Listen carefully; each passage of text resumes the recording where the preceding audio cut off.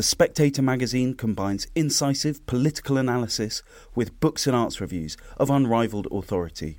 Subscribe today for just £12 and receive a 12-week subscription in print and online, plus a £20 Amazon gift voucher, absolutely free. Go to spectator.co.uk/voucher.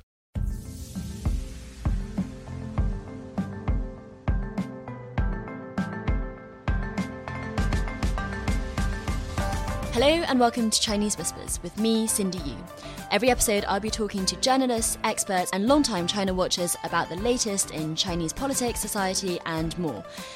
There'll be a smattering of history to catch you up on the background knowledge and some context as well. How do the Chinese see these issues? When Zhengzhou, home to the world's largest iPhone factory, locked down recently, some of its factory workers had nowhere to go.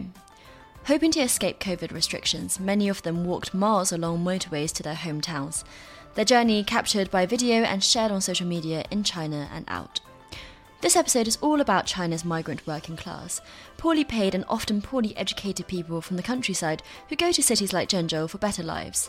There are hundreds of millions of these so-called internal migrants, making their story an important part to understand if you want to understand modern China. What are their lives like? I'm joined today by UCLA's Professor Cindy Fan, an expert in migration and population patterns. Cindy, thanks so much for coming on to Chinese Whispers. First of all, I just wanted to check the numbers with you, because I saw one estimate that there were 250 million internal migrants in China in 2015. At that point, that was a sixth of the population. Is that number still up to date? Well, yeah, first of all, Cindy, it's really wonderful to be on your program. And to your question, yes, there are various estimates that people have come up with, but 250 million sounds about right. And I would say that between 2015 and now, that number may have actually increased even some more. Mm-hmm. And I mean, this is just an incredibly large population because I'm speaking to you from London, and that's more than 4 times the population of the UK. And these are people, I want to talk in this episode about how they live, what jobs they do, what has driven them to have this kind of lifestyle. So first, I guess, are they mainly rural people from China's vast countryside looking for higher earnings in the cities? Yes, well, I mean, we talked about migrants. So I guess one fundamental question is what does it mean as a migrant in China? And the hukou system is a sort of an instrument of the government, of the Chinese government, to register people in terms of where they are. And so migrants are in general those individuals who are living in a place that is not where they're registered. So I think that aspect is important to know. And you're also right to say that the majority of these migrants, the majority of the people in China who are living in a place where they're not registered are from the rural areas seeking work from urban areas. And most of the work that they do belong to categories that are, manual labor or labor-intensive kind of work, say in factories, or work that urban people in general don't want to do. So like recycling, cleaning, sweeping the streets, sanitation workers, things like that. So in that sense, it's not too different from immigrants all over the world when they arrive, in a host country. Oftentimes their access to the labor market is quite limited. And so they pick up jobs that local people don't want to do. And it's really driven by poverty a lot of times. Mm-hmm. Because earnings are higher in the cities, even though they're doing these kind of menial work that city dwellers don't want to do. Well, China over the last several decades has been really successful eliminating extreme poverty. But that said, there's still quite a bit of income gap between rural and urban areas. I think the latest estimate is that on average, urban residents are making at least more than 2.5 times the level of income as an average rural resident. So that's a big gap. And that gap is not really narrowing, or at least not narrowing in a significant way. So as someone living in a village in China, your opportunities to, make a living are pretty limited, and make a comfortable living are pretty limited. I mean, you could probably get by, but if you want to send your children to college, if you wanted to, buy something nice, you really need to access income sources other than what's near to you, right? So what's near to you is the farmland. You can farm. You may be able to go to a nearby township or nearby city to work, but still the income level is very, very low. And so as a result, urban jobs are a lot more attractive, to rural residents. But to access urban jobs means that you have to go there. You have to move there. And these urban areas, especially urban areas that have jobs that pay higher, usually not in the small cities, for example, right? So a lot of times, therefore, Chinese villagers have to go afar. They have to go to bigger cities in order to access a bigger job market. And that means they have to migrate. And that means they have to leave their families behind. Yeah, absolutely. You've already mentioned this system of hukou registration, household registration. It's something that comes up again and again on this podcast, often in peripheral ways, but this is the perfect opportunity to really talk about it. Because I think the idea that moving between city and city or village to city in one country and being counted as a migrant, it's quite an alien notion, I think, to a lot of the West. You're in America, I'm in the UK, where, if you're moving between city to city, you're not necessarily a migrant. You're just still an American or a British person, whatever it is. So let's talk about that registration, which defines the them and us. Why is it in place? Yeah, Cindy, I think the way that you've approached this is very interesting. Speaking about, who is a migrant and what you said about the concept of us versus them, right? Or they are not us.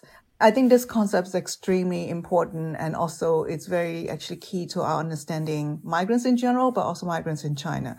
I mean, allow me to kind of think about it. I'll talk about in a U.S. context a little bit, right? So in the U.S., there are migrants. Of course, there are international migrants to the U.S. from other countries, like from Mexico, for example. But there are also migrants within the country. And how do we define migrants within the U.S. context? And that is, in general, the census, for example, would define a migrant as somebody who has crossed a county line. So the question is, where did you live 5 years ago?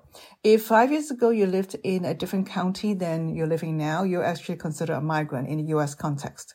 But that said, they are not really discriminated against, like in China. So in a Chinese context, the hukou system, so let us go back to your question, and that is the hukou system. What is it all about? Well, historically, the idea of registering people has been around for many, many years in China, hundreds and hundreds of years. And that's also the case in other countries like Vietnam, for example, Russia, for example. They've also really, for a long time, have had a registration system. So there's this historical origin. But then in the late 1950s, the People's Republic of China became, the new regime, right, in 1949. And in the late 1950s, the government decided to actually formalize the registration system into a hukou system. And what the word hukou means basically just means household registration.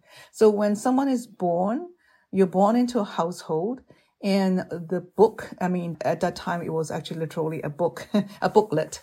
A booklet that's associated with this household would list the names of people that belong to this household, right? Okay. So if you're born in the rural area, you're born into a rural household, and so automatically you are registered as a rural person. Okay.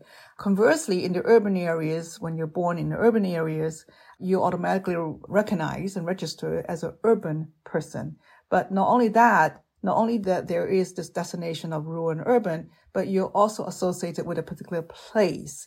And that is important because, say, large cities, offer more benefits than smaller cities in general. So it's also a benefit and advantage to be born into a place that offers more benefits such as, housing, subsidies, healthcare, education, etc., etc.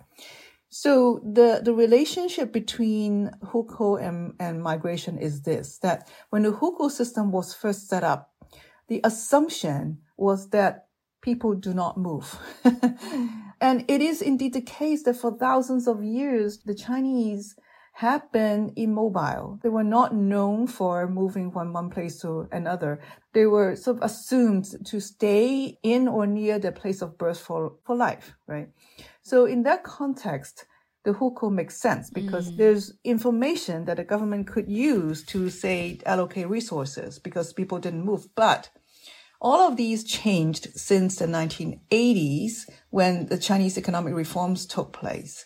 As a result of the economic reforms, there were a lot of jobs in the industrial sector, in the urban sector. And these sectors, when they grew, they needed labor. They needed labor-intensive supply of labor. Whereas at the same time, the rural areas had a large population. At that time, and China's population was primarily, majority of the Chinese population was rural. And so you've got the demand on one side from the urban and industrial sector. You've got the supply on the other side that is from the countryside. And also the Chinese sort of society had been a bit more relaxed in terms of mobility. So that contributed to the large number of migrants from rural and urban areas. But this migration is a challenge to the hukou system because now all of a sudden people are mobile. People are not staying where they were born. But the hukou system continues to function as it was designed to function. And so we have this challenge of the reality, the system or the legislation, the policy couldn't quite keep up to the reality. Can I ask you to illustrate, that heroic explanation of the hukou system? Can I ask you to illustrate it a little bit more with examples? So I guess what I'm trying to ask is, in cities, you've already mentioned the better educational opportunities, better healthcare. So what does the hukou system actually do to differentiate between the urban residents and the migrant people coming in? That's a good question. So what does it actually mean having an urban hukou, for example? Right? Being defined as an urban citizen, what does that actually mean?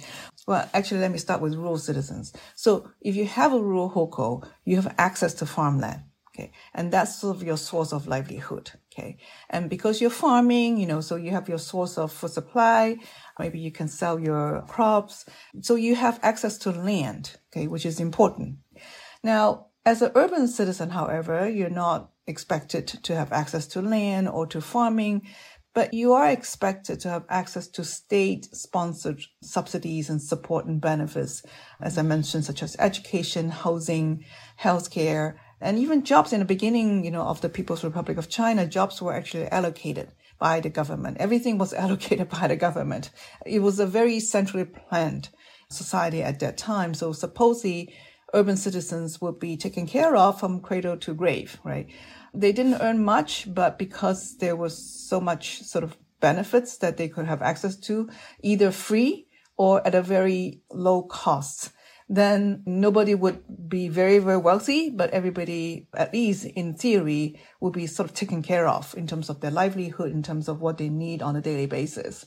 In the rural areas, it's completely different. It is that you have access to farmland, and that's your source of livelihood. Okay.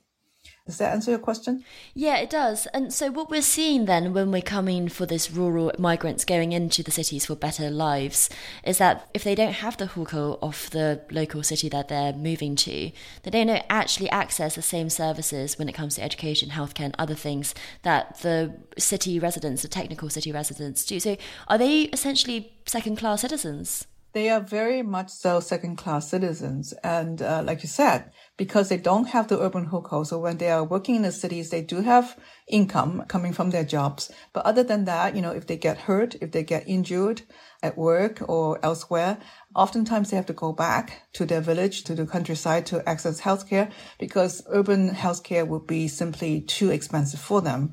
They don't have, the status to access low-cost healthcare. Similarly, if they bring their children to the cities, their children may not be able to go to public schools the same way that urban children can, or they might need to pay a higher fee.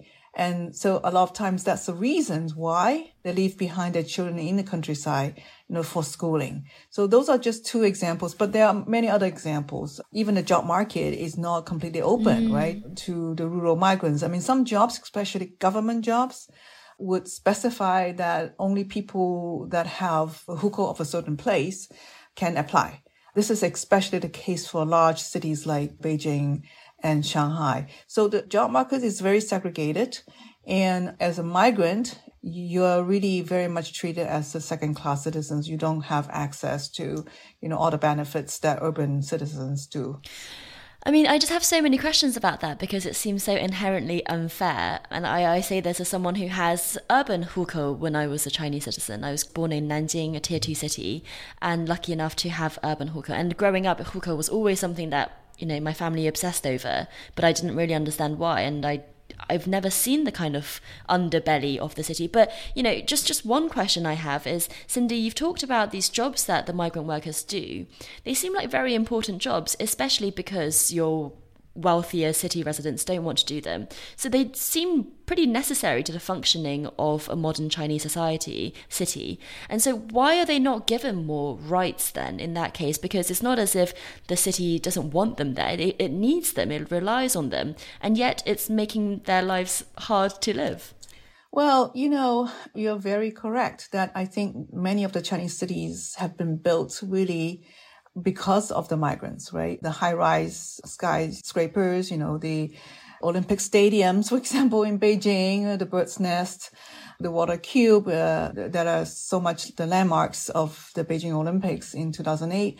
I mean, they imported, well, I use the word imported, but they recruited so many migrants from the rural areas in order to build these big structures. And that's just one of the many examples of how the Chinese cities came into being precisely because they had access to migrant workers. And so the cities do need migrant workers. But I think the cities, the city governments, do realize that these migrants are coming. They do realize that these migrants are attracted to cities. And as a result, I don't think that they worry about not having migrant workers coming to cities. And I believe that's also the motivation for not really changing the system as much as they should. And, I think this is also quite political. There's vested interest on the part of the urban citizens. Why would urban citizens want to give up or want to share, not necessarily give up, but want to share the benefits that they have? It's going to be costly to the city governments if everyone who comes to the city has the same rights, has the same benefits as the urban citizens. Now, in that sense, I'm drawing somewhat of an analogy that may not be extremely accurate here. But for example, in the US, out-of-state citizens in the US, and I'm talking about citizens, not international migrants, right? When they come to a new state, they may or may not to immediately have the same benefits and access the same service as the residents of the state, of the hosting state, until maybe later. And then one example is education, right? So for example, higher education. So for example, out-of-state residents that come to, say, the University of California, right? They will have to pay out-of-state tuition, which is higher than the tuition paid by the state residents. Now, is it unfair? It may be unfair. But at the same time, taxpayers in the state of California would say that, well, we pay tax to the state. And so we should enjoy some benefits that out-of-state residents can enjoy or shouldn't enjoy until they pay tax or until they've been here for a long time. So this is not an exact comparison, but there are cases around the world in which sort of migrants don't necessarily have access to the same benefits as local residents do. I'm saying this not to defend the hukou system. This is important to clarify, but I'm also saying this just because I know urban residents in China, so many of them are not necessarily sympathetic to the fact that the hukou system should change in such a way that they might lose some of their benefits. No, I understand. And you have a similar thing in the UK as well, where Scottish students going to university will have slightly cheaper fees than English students, and all these sort of things that are almost at some point administrative rather than about unfairness. But I wondered, how much possibility is there to be mobile within this system? How does a rural migrant become or receive urban hukou if they wanted to? Well, I'm so glad you asked this question because I think so far our discussion has been on the constraints of the hukou system. And in fact, over the last several decades, the hukou system has been relaxed quite a bit. And especially in smaller cities, because they need labor and they're not as attractive in general as, say, Beijing, Shanghai, and Guangzhou.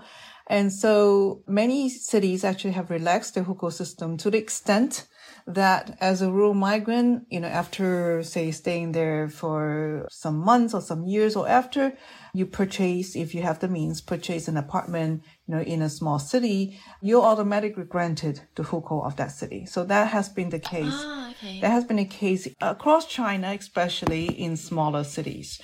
Now, the question is, however, whether this is attractive enough to rural migrants for them to give up their rural hukou. So that's an aspect of the hukou system that has not been widely reported, although there's been some research, including my own studies, that show that rural migrants, are pretty smart. Okay, they're in a sense, they are victims of the hukou system because when they go to large cities, they don't enjoy the same benefits as urban citizens there. But at the same time, I think rural migrants are also weighing their options and they're also strategizing.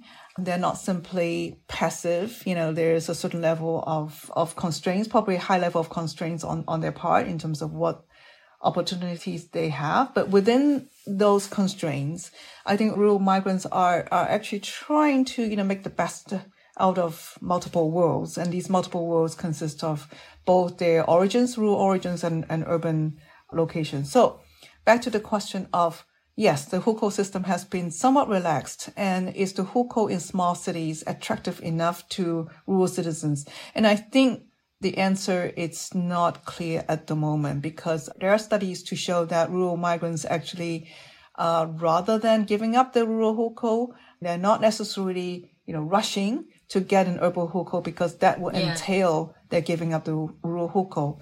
And hanging on to the rural hukou, it's important to some rural migrants because urban jobs are never really very stable. Okay. So the rural hukou could be their insurance policy, right? If something goes wrong, like during COVID, economic downturn, right? They could choose to return to the countryside. And if they do so, then at least they have farmland. They have the farmland as a source of livelihood. It's not the most attractive source of livelihood, but, it's subsistence. It's still an asset. Yeah. So this is another sort of wrinkle to our understanding of hukou system. Is not one size fit all. Yeah, I think you're absolutely right. And that empowers this group of people, doesn't it, in a narrative, because you're right, they're being savvy, they're choosing what's best for them, for their family, and depending on what part of life they're in as well. And I think it's a question of roots as well, whether or not you want to keep that rural hukou, because in your research, I was interested in, it's often a topic that comes up, is that these people are sending money back to their home villages. They've got family that they're still supporting, elderly parents, perhaps young children, partners. They're not looking to migrate to the cities full time or permanently. I mean, they are actually looking to improve their lives back home, and this is a temporary thing for them. So I wondered if we can talk about this practice of leaving people behind. Could you just give us an idea of what that's like? Because people talk about left behind children, left behind parents, left behind partners. Yes. So I think you touched upon one thing that is really important, and that is their migration temporary or permanent. And what we know is that since the 1980s, there have been so many migrants that went to the cities and they go back and forth rather than just giving up, right, their rural livelihood or their rural identity and everything there. Rather, they go back and forth instead. And so they practice something that is referred to as circular migration, right? And why is it that they go back and forth? Well, partly is because urban livelihood is never really very secure to them. But at the same time, they need the income from urban areas, as you mentioned, to send back remittances, to support the family and so on. And so leaving behind somebody, especially in the early period of the large waves of migration, especially in the 1980s and 1990s, is usually the men that were going to the cities, leaving behind wives. Now, increasingly, they've been joined by women, by wives, especially when their children are a little older. And it is always a challenge to bring children to the city, though. I think I mentioned earlier that education is an issue. And also, it might be also a challenge to bring older people, right, the elderly, to the city because of healthcare. So the two sort of segments of the rural population that are most likely to be left behind right now are children and the elderly. Well, the elderly, if they're healthy enough, could be the ones that take care of the children. So there's also that aspect, right, of care, of who's providing care. If those who have left the countryside are going to the cities to work, they are not able to care for the elderly or the children. So the elderly and children left behind to care for themselves. And if the elderly are able to care for the children, then they pick up the caregiving function. And this has been going on for decades. So it's not a temporary thing in a sense. And so in my work, I've argued that it's really important to take seriously this phenomenon of split households as a strategy, but also as a problem, right? Because what does that mean to children who don't really see their parents for a year or even longer in some cases? What does it mean if children are raised by their grandparents and not by their parents? I think that has contributed to social problems, emotional problems on the part of the children. But at the same time, there's also research that shows that because of the remittances sent back from their parents, the children have better supplies, they have a better house to live in. So economically, they may be better off, but emotionally, it's a big burden on both them, the children, their grandparents, and their parents. And I also think as a structure that is made easier by the family structure in China in general, that grandparents are happy in general to take care of grandchildren as long as they're physically capable of doing. I think it's not a thing that a lot of cultures necessarily share with that. Yeah, well, I mean, I'm not sure. I can't speak for them whether they're happy or not, but but I think what you mentioned is that it is very true that I think in China, and also I think in general, I think in Asian societies, right, this concept of extended family and the practice of extended family is still much stronger than in the West in general, right? So like you said, if grandparents are capable, then, whether they're happy or not, I think there's a sense of responsibility. There's a sense that, if their children who are migrant workers have the need, they would provide that need. They would step up to the plate and they would do it, even though it is added burden on them. Yeah. And that is something that when I was reading your research, I was kind of surprised by. I mean, as I already mentioned on this podcast, that, I've come from an urban background. I do feel like a little bit guilty about not knowing more about how the other half live, as it were. And I was surprised by the demographics of some migrant workers, because I guess I assumed that they would be quite young, people in their 20s or 30s with lots of energy, start of their lives, trying to go out there to make a life for themselves. But actually, what was interesting in your research was you talked about this kind of group of people who, when their children are a little bit older, a little bit more self-sustaining, they then, as parents in their 40s and 50s, go out there and do this kind of back-breaking work, which I found that really interesting because I hadn't quite thought about just how wide the demographic age is, because there are also, of course, those 20 and 30 somethings that I've talked about. They're also going out there. Yeah, that's a good question. And that is, the age range is actually very, very large. You mentioned the 40s, 50s. I know of people who are in their 50s, as they're still migrant workers in the city. And in fact, in the beginning of this large waves of migration in the 80s and 90s, it could be that, people in their 30s, 40s, 50s all went out just because there's opportunities, just because there was so much poverty in the countryside. But there's certainly a generational difference, though. That generation that went out as the first wave of migrants, they've already been farmers. They already had farming experience, right? So they went out because really of the fact that there was just so much poverty, right? And also there's another interesting dimension that we haven't had a chance to talk about.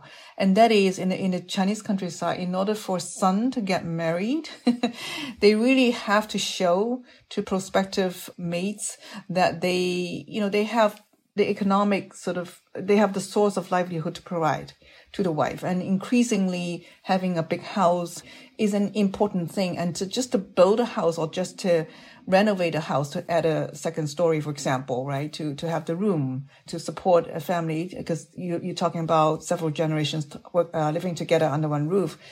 Oftentimes it's the father who would go out to the cities to work and earn back remittances that would then fund the renovation or the building of a house. So that is an important dimension as well, in addition to subsistence, in addition to just putting food on the table.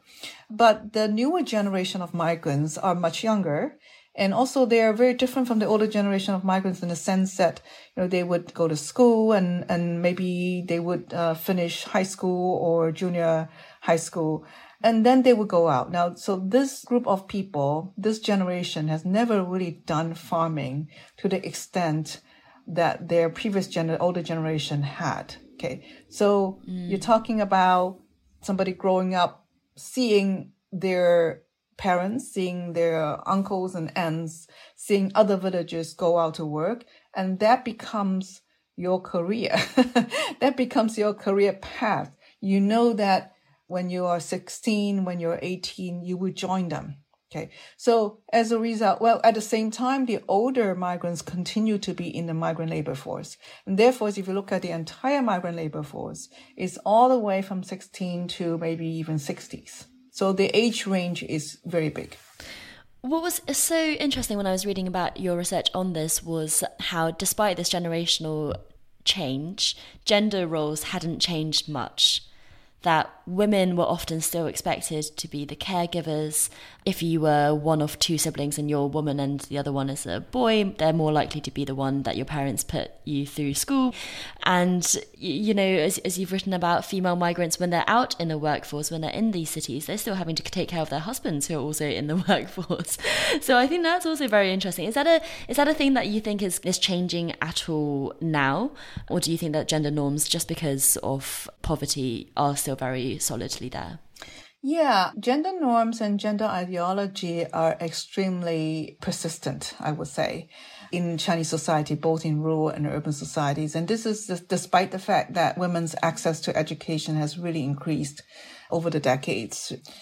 And so I think I mentioned the fact that when migration was possible, but when migrant work was possible, initially it was usually the husband, it was usually the man who access migrant work, leaving behind wives and other women in the family. And right now, women are very highly represented in the migrant labor force as well.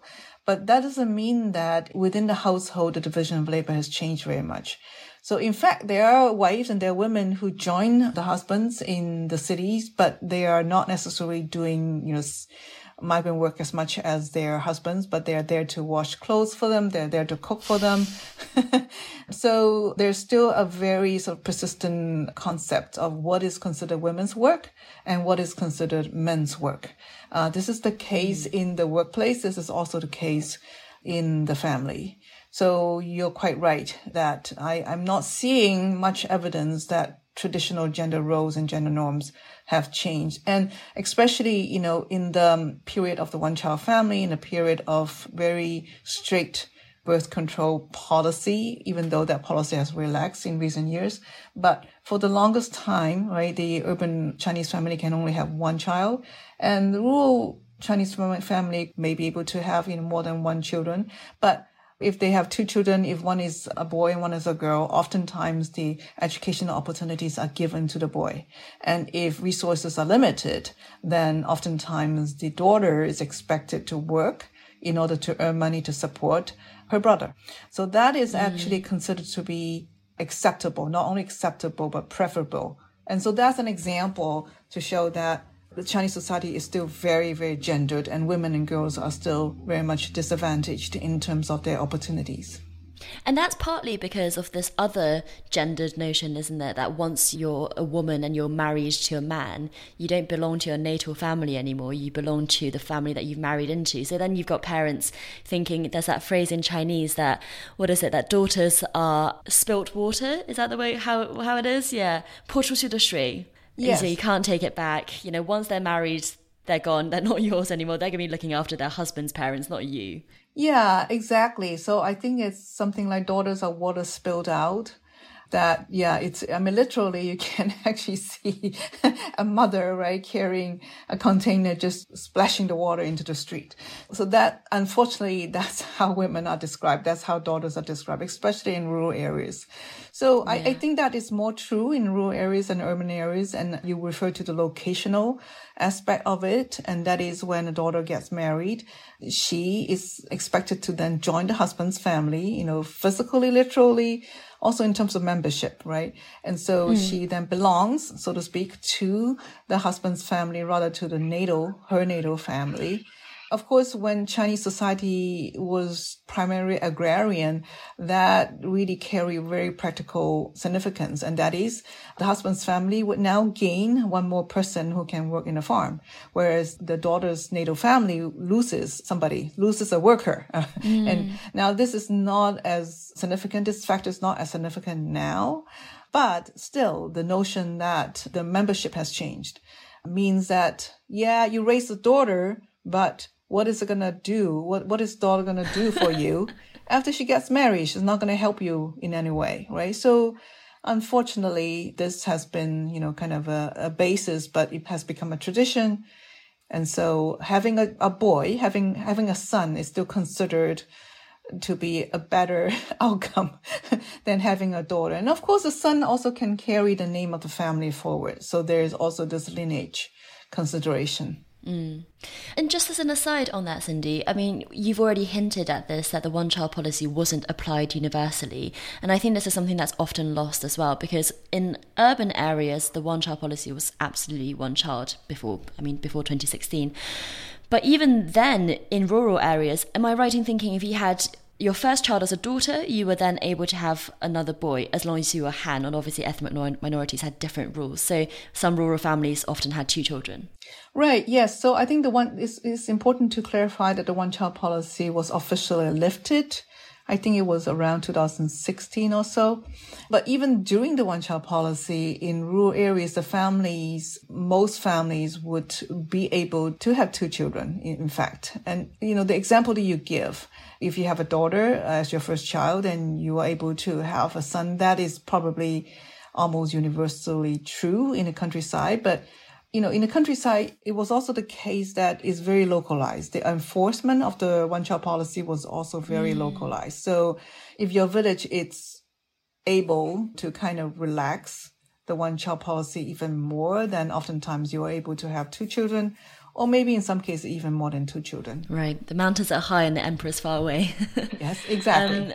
And Cindy, just finally, I want to talk about that instability that you've already mentioned, which I think has come out so painfully during the pandemic in the last few years. I mean, only recently we're seeing images of these migrant workers coming out of Zhengzhou, which is going under lockdown, and instead of being locked down in their factories making iPhones, they just want to go home. So I wondered if we can talk a little bit about what the pandemic has been like for migrant workers. Yeah, well, I'm glad you asked this question because I think in other parts of the world, whenever there is a shock to the system, and of course the pandemic is a shock or serious economic downturn, it's usually the disadvantaged segment of the population that gets the worst hit, right? So the same case is true for migrant workers in China. During COVID, they've been the ones that have been most vulnerable for a lot of reasons. One is that their jobs are not stable, first of all, and the kind of jobs that they've been doing really do not allow them to work from home, right? They are the restaurant workers, they are the street sweepers, they're the construction workers. They cannot do any of that work from home. Unlike many urban residents, they can still work at home even during lockdown, because, some of them anyway, because of what they do. So just on that basis, the migrant workers are much more disadvantaged. Also, they lost a lot of jobs. All these restaurants, all these hotels and construction work sites have been closed. But I would say that some of the migrant workers have been also quite creative in terms of changing jobs, right? So yes, you can't go to restaurants, but you get food delivered to your home. So many of the migrant workers became delivery workers. And some of them actually worked as COVID workers, right? So going from door to door, making sure that people comply, taking tests and things like that, because that kind of job is also considered, not that desirable. Not jobs that urban citizens in general want to do, and carry a lot of stigma. And so migrant workers, some of them are able to pick up those jobs. That said, they are still in a very precarious situation. You refer to the Zhengzhou situation. Well, the migrant workers want to leave, but there's no transportation. So everything is locked down. So they end up having to walk on the highways. And that is very, very sad. And I also know that some migrant workers have to sleep in parks. They're literally becoming homeless because there's no place for them to return to. Yeah, absolutely. And I hope the situation gets better in future lockdowns, but maybe not. But for now, Cindy Fan, we've run out of time. Thank you so much for joining Chinese Whispers. Thank you so much, Cindy. It's a pleasure. And if you like what we do here, you might be interested in the Chinese Whispers newsletter that I will be launching in the near future. Sign up for free at spectator.co.uk/whispers, and you'll be getting regular updates from me on the most interesting political and cultural news from China, as well as, of course, a smattering of history. That's spectator.co.uk/whispers.